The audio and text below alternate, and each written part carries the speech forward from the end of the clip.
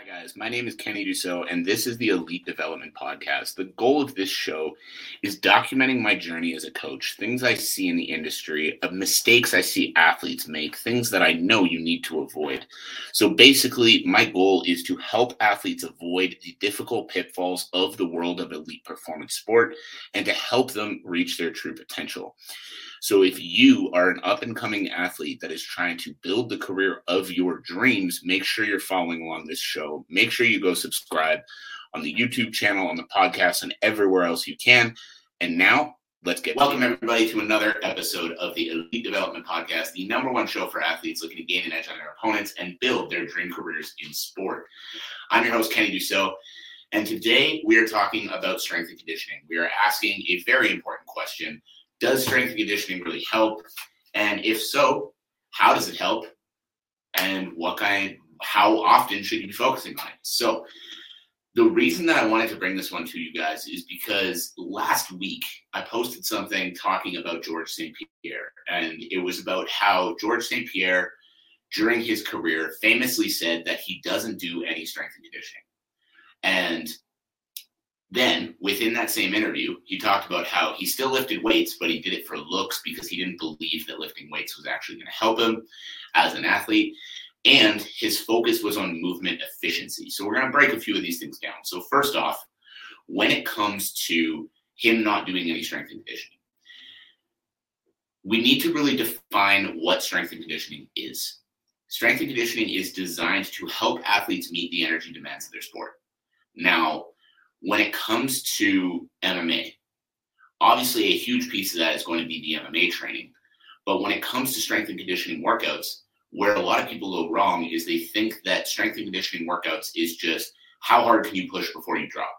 I see people doing these ridiculous circuits that last 2.5 hours that are just like 1,000 reps of this, 1,000 reps of that, 500 of these, 500 of those, without any real structure.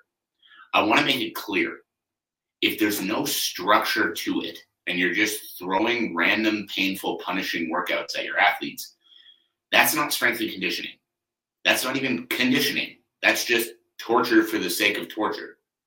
If you're actually properly structuring a program around the physical demands you need in the sport, you're going to see ridiculously good results compared to those who are just burning themselves out a few times a week doing random bullshit with no fucking structure to it.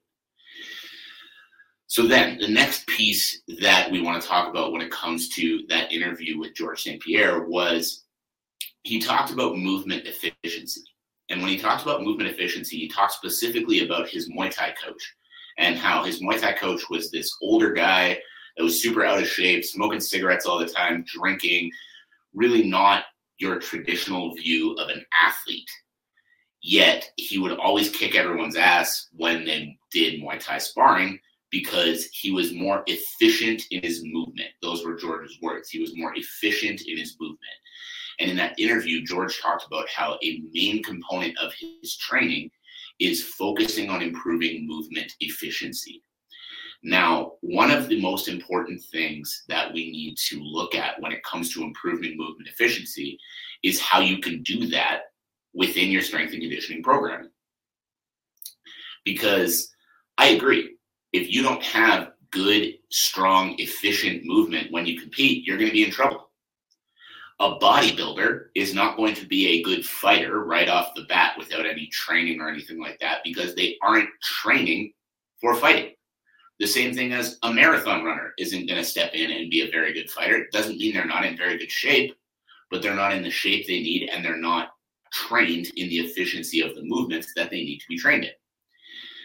And where we can take that a level further is a lot of athletes focus on building movement patterns, working on their footwork, doing those things in the martial arts gym, but then they neglect that in their strength and conditioning work. So these athletes are spending all this time trying to learn how to move better when they're actually fighting. And then when they go in and they're doing their lifts, if they're doing that, which hopefully they are, if you're not, that's a whole other conversation. But when you go in to do your lifts, focus on the technique of the lift and focus on putting yourself in positions that are going to better translate to the sport. Don't just throw a bar on your back and do a bunch of squats. Focus on the tempo. Focus on how you're moving. Focus on how the muscles are working together. Now, I understand that I'm only going to be able to get this point across so well just talking about it and not seeing it. So as you listen to this, go to my Instagram account, and if you scroll through, you'll be able to find what I'm talking about, a squat breakdown video. When you're doing squats, focus on the movements through your lower body that are going to translate to what you need in the sport. So as an example, throwing a punch. When you throw a punch, the power comes from the floor, through your lower body, through the hips, through the torso, and then out through the hand that's actually throwing the punch. Correct? So when you focus on your squat, focus on sitting into a position where you're loaded through your hips. So the way I break it down to teach a squat is feet slightly outside shoulder width apart, toes turn slightly so that they form about a V. And from that position, what you want to focus on is trying to screw your feet into the floor. And as you screw your feet into the floor, your first movement, feel as though somebody's lightly pulling on your hips so that your hips are coming slightly back, and then you're sitting straight down. Now the movement's initiated from the hip, and you're loading through your hips and your hamstrings first. The reason this is important is when you're pressing through the floor to throw power behind that punch, your posterior chain, your hips and hamstrings, are generating most of that power. So if you're building a hip and hamstring dominant squat, and then from the bottom of the squat, dead stop, as low as you can get without rounding your back. So now you're going to have a strong position to transfer the power from the lower body to the upper body. And then as you stand up, focus on driving your hips through your shoulders. Now, the reason that position of hips through the shoulders is important is because same thing, when you go to throw a punch, the big thing is you want to focus on the power coming from your hips, transferring through your core, transferring through the punch. So by focusing on that same movement and that same pattern through the body while you squat, you're now building a stronger, more efficient pattern with your lifting. And then again, through the plyometrics and everything else you do, that's going to translate better to what you actually need when you fight. Does that make sense? So again, building movement efficiency from the base, from the strength and conditioning gym into the martial arts gym, into the performance. Now, when it comes to improving movement efficiency as well, that was one of the big things GSP talked about. What I want to really make sure you guys are focused on is when it comes to your strength and conditioning work, stop focusing solely on intensity. And this doesn't mean you don't push yourself hard, but you need to focus on pushing yourself as well as focus on moving more efficiently. If you can focus on moving more efficiently, focus on generating better patterns, what you're going to do is you're going to build a stronger, more efficient athlete, exactly what GSP spoke about within that interview, except you're going to do it at a higher level because you're focused on that in every single area, not just in the martial arts gym. Because the reason guys like GSP are so good is because they're so athletic as well as so skilled in the martial arts. You can have all the martial arts skill in the world, but if you're slow and you gas out quickly, that skill is not going to get you very far. Whereas the guy who might have slightly less skill, but is able to execute on their game plan faster, beat you to the punch every time, and physically dominate you is going to have massive advantages that they shouldn't have if you have more skill than they do. That all making sense? So when it comes to the strength and conditioning work, yes, you're going to push yourself hard. There is going to be hard work to be done, but the main focus is building a stronger, more efficient athlete the same way as they spoke about in that interview with GSP. So guys, the other thing with that too that I keep forgetting to mention is the reason that you don't need to solely focus on the intensity when it comes to strength and conditioning work is that you're already getting intensity through your martial arts training too. So yes, you still need to train hard, but you don't need to get yourself in shape if you're already in shape from training consistently, building your strength, building your movement efficiency, building your power, your speed, etc., as well as consistent training in the martial arts gym. You should already be in shape.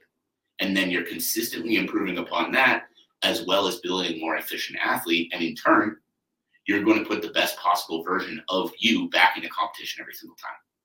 So make sure that you're not just focused on intensity, you're focused on balancing the intensity of your training with the skills training that you're doing, with the focus on movement efficiency, with focusing on making sure that you're putting the best version of you back into the sport every single time you compete. So if you have any questions based off of that, if you have anything that you're unsure of based off of what I was talking about here, make sure to shoot me a DM. Make sure to open the conversation, and I'm happy to help you along that more. Or if you want to DM me and tell me that I'm full of shit, I'm happy to have that conversation with you too. But overall, guys, I hope you got some value from this. I hope you learned something. If you did, I'd love to know what it is. Shoot me a DM. All the social media links will be in the show notes below. As always, though, my number one ask of you is share the show around with a friend, share it with a teammate, share it with someone who's going to benefit from hearing this message.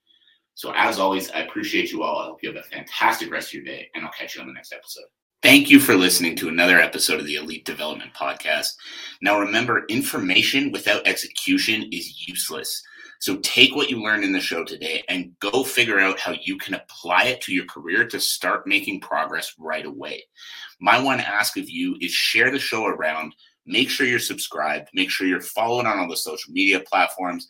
The links on how to do that will be in the show notes below. And in turn, have a great day, and I can't wait to see you on the next episode.